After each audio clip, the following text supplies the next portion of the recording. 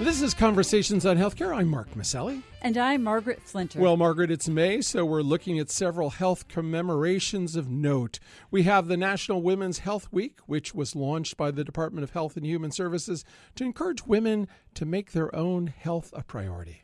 This includes National Women's Checkup Day, which encourages women to get all of their well-woman visits, things like preventive screenings for heart disease, gynecologic issues, and breast health. Very important. It's important to note, Margaret, that these preventative well visits are largely covered by the Affordable Care Act. If you have insurance coverage, these preventative primary care visits are automatically covered. That's great news. It is, and it really represents a sea change from years gone by, as we remember so well. So many women over the years, particularly those who were economically challenged, would put off the most important screenings for women's health issues. But under the ACA, most of these essential preventive screenings are automatically covered for everyone, no deductibles, no copays. And I think over time, that's going to really encourage women to take greater charge of their own health and health care. So important to get these screenings in a timely fashion. May is also Mental Health Awareness Month. It's truly one of the great unmet needs in the healthcare arena, and one of our guests today is quite knowledgeable about that. Dr. Jeffrey Borenstein is the president and CEO of the Brain and Behavior Research Foundation, the largest nonprofit organization committed to advancing mental health research by awarding grants aimed at research that will transform behavioral health care treatment and protocols. There's quite a bit of promising brain research on the horizon, Margaret, and behavioral health is starting to get the attention it deserves in the world of overall health. And FactCheck.org's managing editor, Lori Robertson, will be stopping by. She's always on the hunt for misstatements spoken about health policy in the public domain. And as always, if you have comments, please email us at chcradio@chc1.com or find us on Facebook or Twitter. We love hearing from you. We'll get to our interview with Dr. Jeffrey Borenstein in just a moment. But first, here's our producer, Marianne O'Hare, with this week's headline news.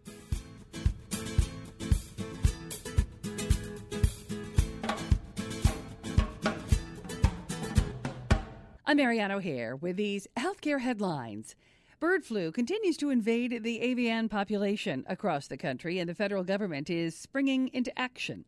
So far, the flu hasn't mutated into a human threat, but the federal government is spending $330 million to slow down the spread of the avian flu. In Minnesota, where over 5 million turkeys have been put down due to the bird flu epidemic, plant workers are being furloughed, and it could have dire consequences on the Thanksgiving turkey market later this year. Bird flu has spread across the entire country at last count. One of the tenets of the Affordable Care Act is that women shouldn't have to pay more for health care just because they're women.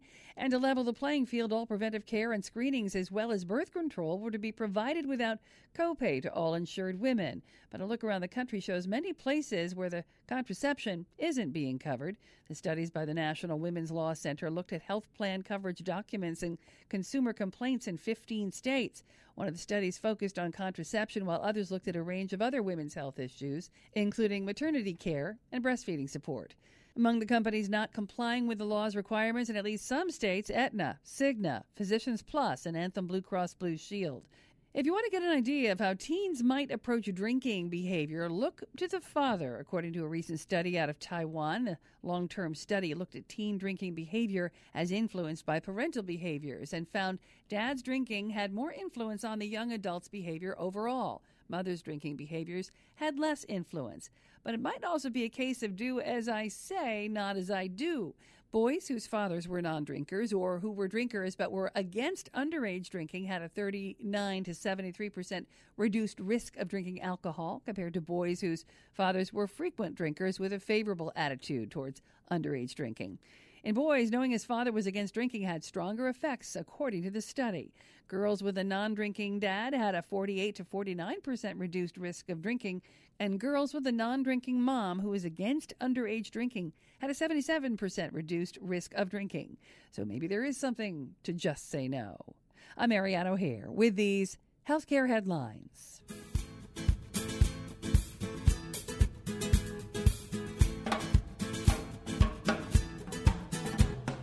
We're speaking today with Dr. Jeffrey Borenstein, President and CEO of the Brain and Behavior Research Foundation, the world's leading private funder of mental health research, which was awarded over $300 million in research grants since its inception. Dr. Borenstein is a board-certified psychiatrist. He also serves as editor-in-chief of Psychiatric News, the newspaper of the American Psychiatric Association. He's an associate clinical professor of psychiatry at Columbia University College of Physicians and Surgeons. He served as the medical director and CEO of Hollingswood Hospital. Dr. Borenstein is also producer and host of Healthy Minds, a nationally syndicated show on PBS which seeks to reduce the stigma of mental health issues. Dr. Borenstein is a fellow of the New York Academy of Medicine and serves as chair of psychiatry at the Academy. He's earned numerous awards, including the Federation of Organizations Community Mental Health Man of the Year Award. He earned his undergraduate at Harvard and his MD at NYU. Dr. Borenstein, welcome to Conversations on Healthcare. Thank you for inviting me. I'm happy to join you. Yeah, we've had sort of a wide range of leaders in the behavioral health field on our show, from the folks at SAMHSA to those at the Carter Center for Mental Health Projects and co-chair of the Brain Initiative. And, we hear from them all that the impact of mental illness on society is pretty staggering when you look at the numbers. And 1 in 4 Americans will in their lifetime suffer from some form of mental illness. And according to some estimates, mental illness will be the most dominant health condition within a decade. And I'm wondering if you could just take a moment and tell our listeners, give them some more insight into the mental health issues affecting the population. Yes, and in some ways, there's a perception that mental health issues may affect those people, but, when in reality, that's not true.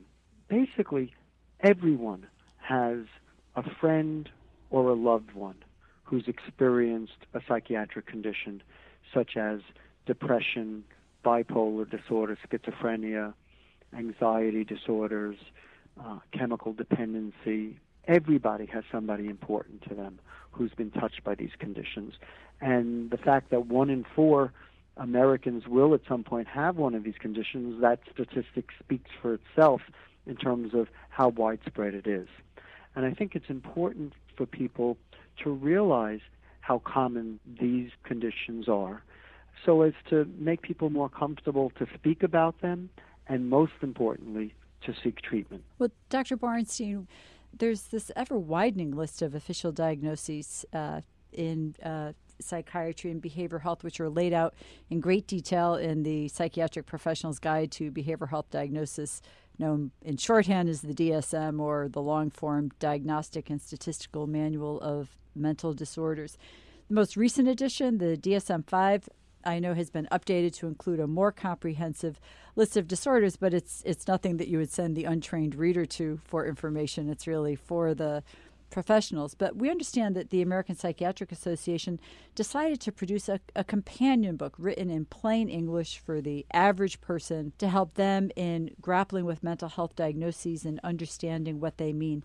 Can you tell our listeners about this book, Understanding Mental Disorders, your guide to the DSM-5, and why the new book is so important for those trying to navigate and understand this world of mental illness and mental health? Yes. I have the privilege of serving on the editorial advisory board for this consumer's guide to DSM-5, Understanding Mental Disorders. So the DSM-5, the version developed for professionals, really is a guidebook for psychiatrists and other mental health and all healthcare professionals making the diagnosis of different conditions, developed with the input of experts throughout the world in various parts of mental health. The top experts were able to review the most current scientific information so that this guidebook would have that information in order to help make a diagnosis. The new consumer guide has been developed so that this information is available to the general public, so that people who may be concerned that they're experiencing a condition or that their friend or loved one is experiencing a condition can actually go to the book and see the information written in layperson's language, not in scientific language, but that takes into account this cutting-edge information that the scientists and clinicians developed. So this new book really serves as a way to empower people to understand these disorders and empower them to get help. You know, I liked your statement earlier where you said that you wanted to make people more comfortable to speak out about their condition, and there's no more powerful tool than storytelling. And I understand that the book has certain narratives from actual people who have experienced many of the symptoms of common mental health disorders, and many of the common mental health illnesses, depression, schizophrenia, anxiety, share some commonalities which often make understanding the nature of the disorder difficult for family members. And in the book, you say these narratives provide relevant insight into the experience associated with certain disorders. Can you share some of the examples with our listeners? Many of the disorders that are described in the book, we give a real-life example that I think is very powerful and helpful for people to understand a condition. So it's one thing to have the listing of diagnostic criteria and other aspects, and it's important for people to have that information. But it really reaches home for people when they hear the real story of somebody who may have experienced some of those symptoms and then were able to get treatment and move forward with their life. That's a very powerful message. It's a message of hope, and also it's a message that you're not alone. There are other people who have the same condition. We'd like to take a look at this idea of mental health parity. You know, Congressman Patrick Kennedy wrote the foreword to the book, and he's been a guest on our show and has long advocated for patients to have access to mental health coverage. The Mental Health Parity and Addiction Equity Act was passed in 2008 and has since been extended to patients covered by Medicaid. But even with that, we seem to still be a ways off from really guaranteeing access to care for many of those suffering with mental health issues. Talk with us about this huge gap in the healthcare system. Yeah, Margaret, this is such an important issue. Congressman Kennedy has been such an extraordinary advocate for parity, for making sure that people do have access to care. One of the problems with regards to the mental health parity law is making sure that that law is implemented on a state-by-state basis to its fullest, so that there aren't roadblocks put in the way of people who need to access care. There shouldn't be any difference in accessing mental health care than there is in accessing physical health care. So one of the benefits of people having understandable information about diagnoses is that having that information helps empower them when they're hitting those roadblocks with some of the insurance companies.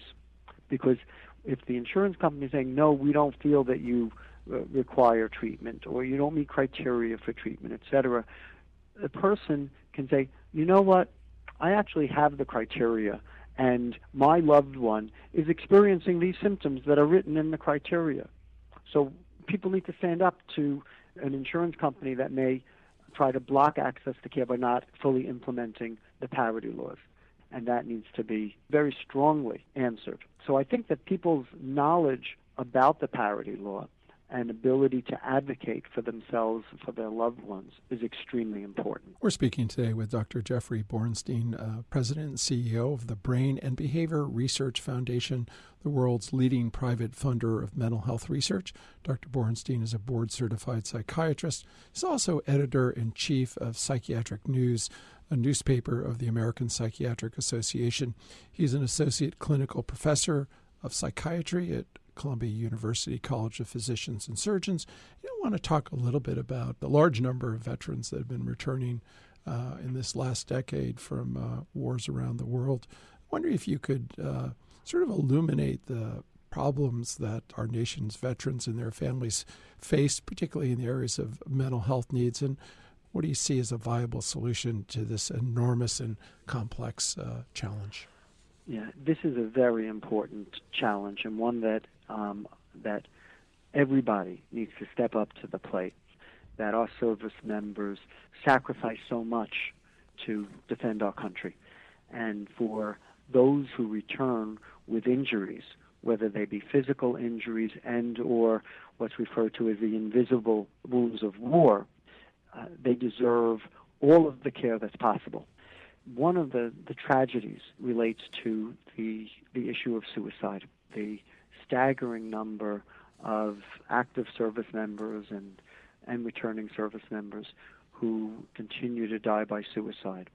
And I think that it's extremely important that all service members have access to care that they earned and they deserve. The issue of post-traumatic stress, serving in such difficult circumstances, many of the service members had to go back over and over and over again, which was extremely stressful, not only for them but for their families as well.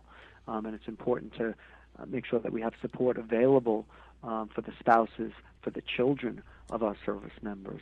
And I think that it's incumbent upon us as a society to honor their service by making sure that they get all the treatment that they deserve so that they can go. They have so very much to offer their communities. And often with a little bit of support and help, they're able to live their life fully and be an important part of their communities. Well, Dr. Borenstein, I want to talk a little bit about primary care and the care of patients with mental health issues. You know, it's a tenet of primary care that it's care that's delivered close to where people live, work, play, and pray, and that it's provided in a way that's acceptable and satisfying to the patients and the community. In the world of community health centers, which is the domain that we're most familiar with, the integration of behavioral health and primary care, and integration at all levels, the integration of the data within the electronic health record, integration of training, and the integration of services all under one roof, is a movement that has really developed traction in recent years, and certainly we have seen firsthand the benefit of this to patients, given that more than half of patients presenting in primary care also have a significant behavioral health challenge.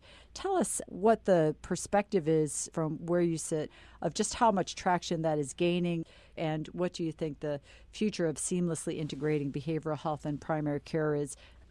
The majority of people in this country who have a depression, for example, do not seek or receive help. And this is an issue above and beyond what we discussed before in terms of parity. And of those who do receive help, often the treatment is by a primary care doctor, and often it's not fully adequate treatment. So the integration of mental health services is crucial. And I think that the movement that's occurring, and the American Psychiatric Association is really at the forefront of this movement, of really working collaboratively with primary care physicians and other medical professionals, will have a tremendous impact on the well-being of individuals and overall in society. For people with illnesses such as schizophrenia, the average lifespan is 20 years less than people without that illness. And that is typically due to medical issues. So it's important from both directions, people who are already receiving psychiatric care, to make sure that they're getting the best possible medical care. If a person has a heart attack, the most important risk factor for them is even more important than high blood pressure or high cholesterol, is untreated depression.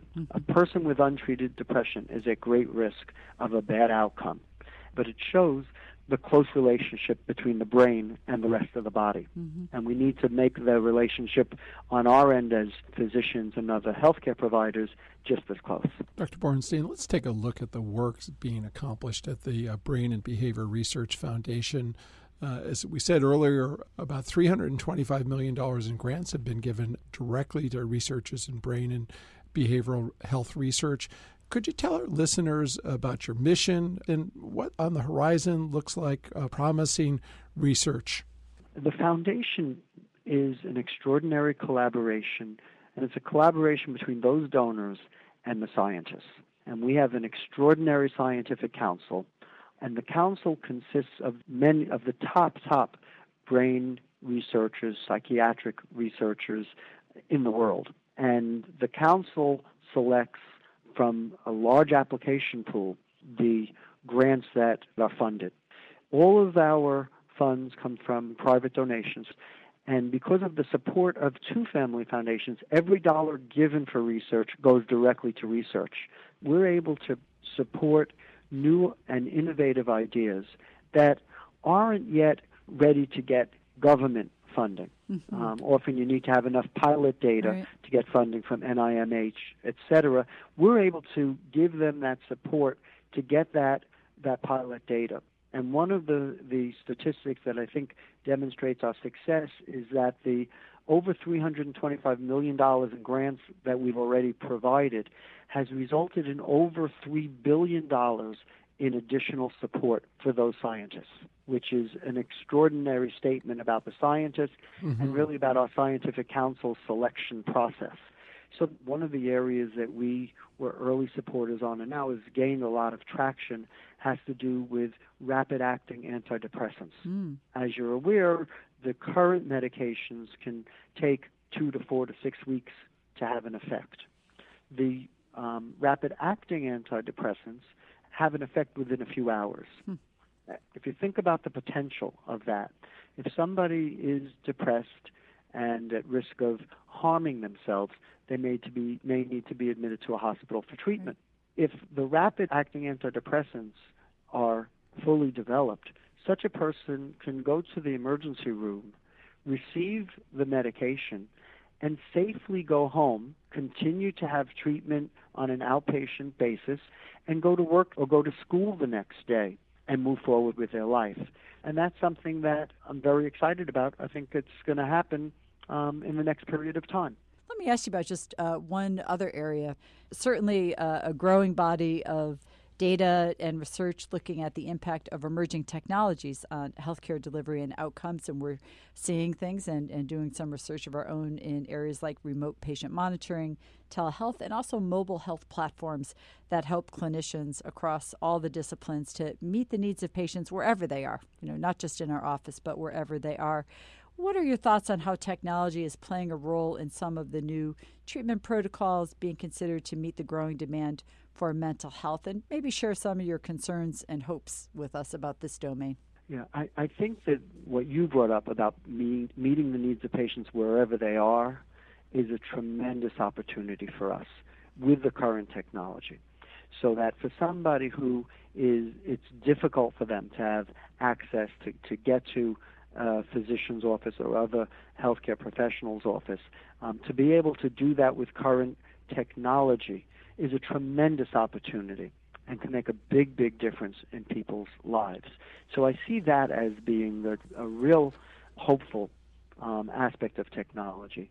And then the other area of technology in terms of research has to do with the new technology that we've developed in terms of genetics, in terms of being able to really study the brain, the technology called optogenetics, which is an extraordinary technology that is now being used in thousands of labs around the world to study the brain.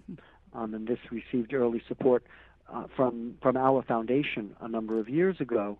And so I think that technology will help us better understand the brain and develop new treatments. We've been speaking with Dr. Jeffrey Borenstein, President and CEO of the Brain and Behavior Research Foundation, Editor-in-Chief of Psychiatric News, the publication of the American Psychiatric Association, and creator and host of Healthy Mind, a syndicated show on PBS aimed at informing about and removing the stigma of mental illness. You can learn more about his work by going to bbrfoundation.org or psychiatry.org. Dr. Borenstein, thank you so much for joining us on Conversations on Healthcare. Thank you very much.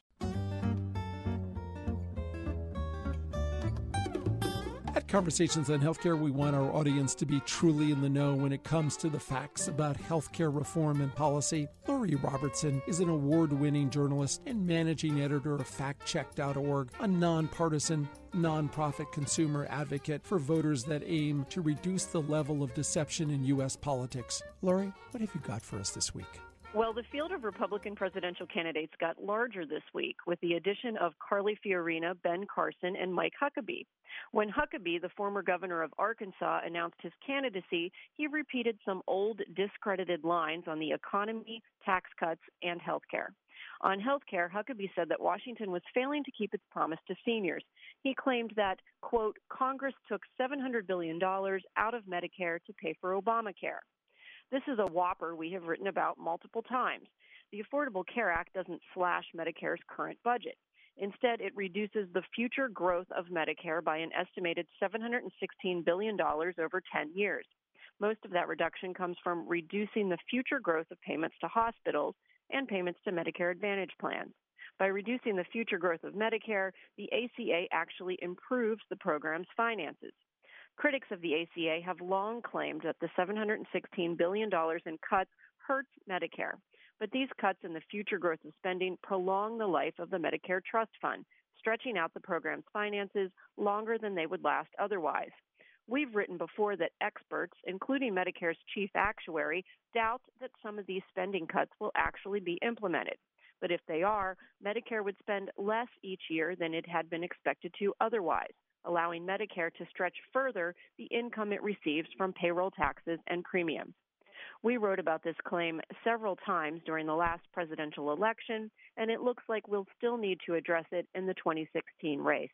That's my fact check for this week. I'm Lori Robertson, managing editor of factcheck.org. Factcheck.org is committed to factual accuracy from the country's major political players and is a project of the Annenberg Public Policy Center at the University of Pennsylvania. If you have a fact that you'd like checked, email us at chcradio.com. We'll have factcheck.org's Lori Robertson check it out for you here on Conversations on Healthcare.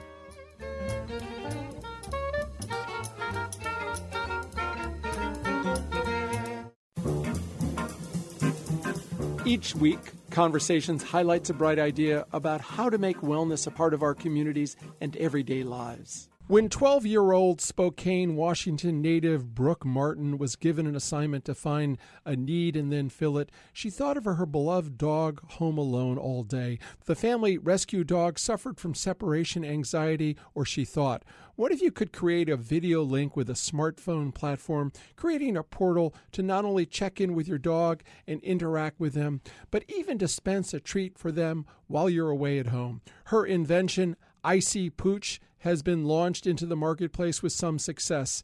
At that time, her grandmother had entered a senior living facility and was facing similar separation issues, and she wasn't doing well at keeping up on her meds. So I started thinking, well, hey, this technology might be really adaptable to, elderly people or just loved ones who are separated and have a hard time communicating with each other. So the now 15-year-old modified her first invention designed for the family pets to a tool that would allow families to interact with their senior family members remotely via video chat, not only to keep an eye on the loved one, but to make sure they were being compliant with their medications, a huge problem for elders aging in place. So she created IC Loved Ones. Her dad, Chris Martin, explains how it works. It's a device about the size of a coffee can, and you put it on an end table or bedside table near your loved one, and you load the inside of it with plastic dishes. They're like Petri dishes, and you can put pills in them or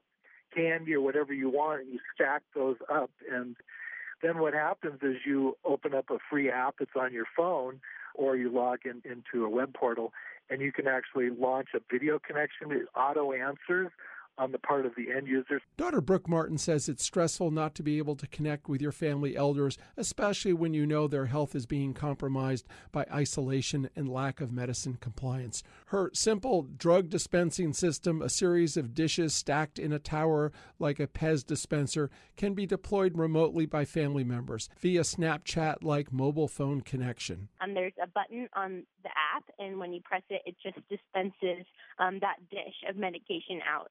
I See Loved Ones has won several awards and was presented at the recent American Telemedicine Association conference as a technology to watch. I See Loved Ones, a mobile phone linked platform that connects family members with elder relatives, creating video links and allowing them to assist in medicine compliant. Now that's a bright idea.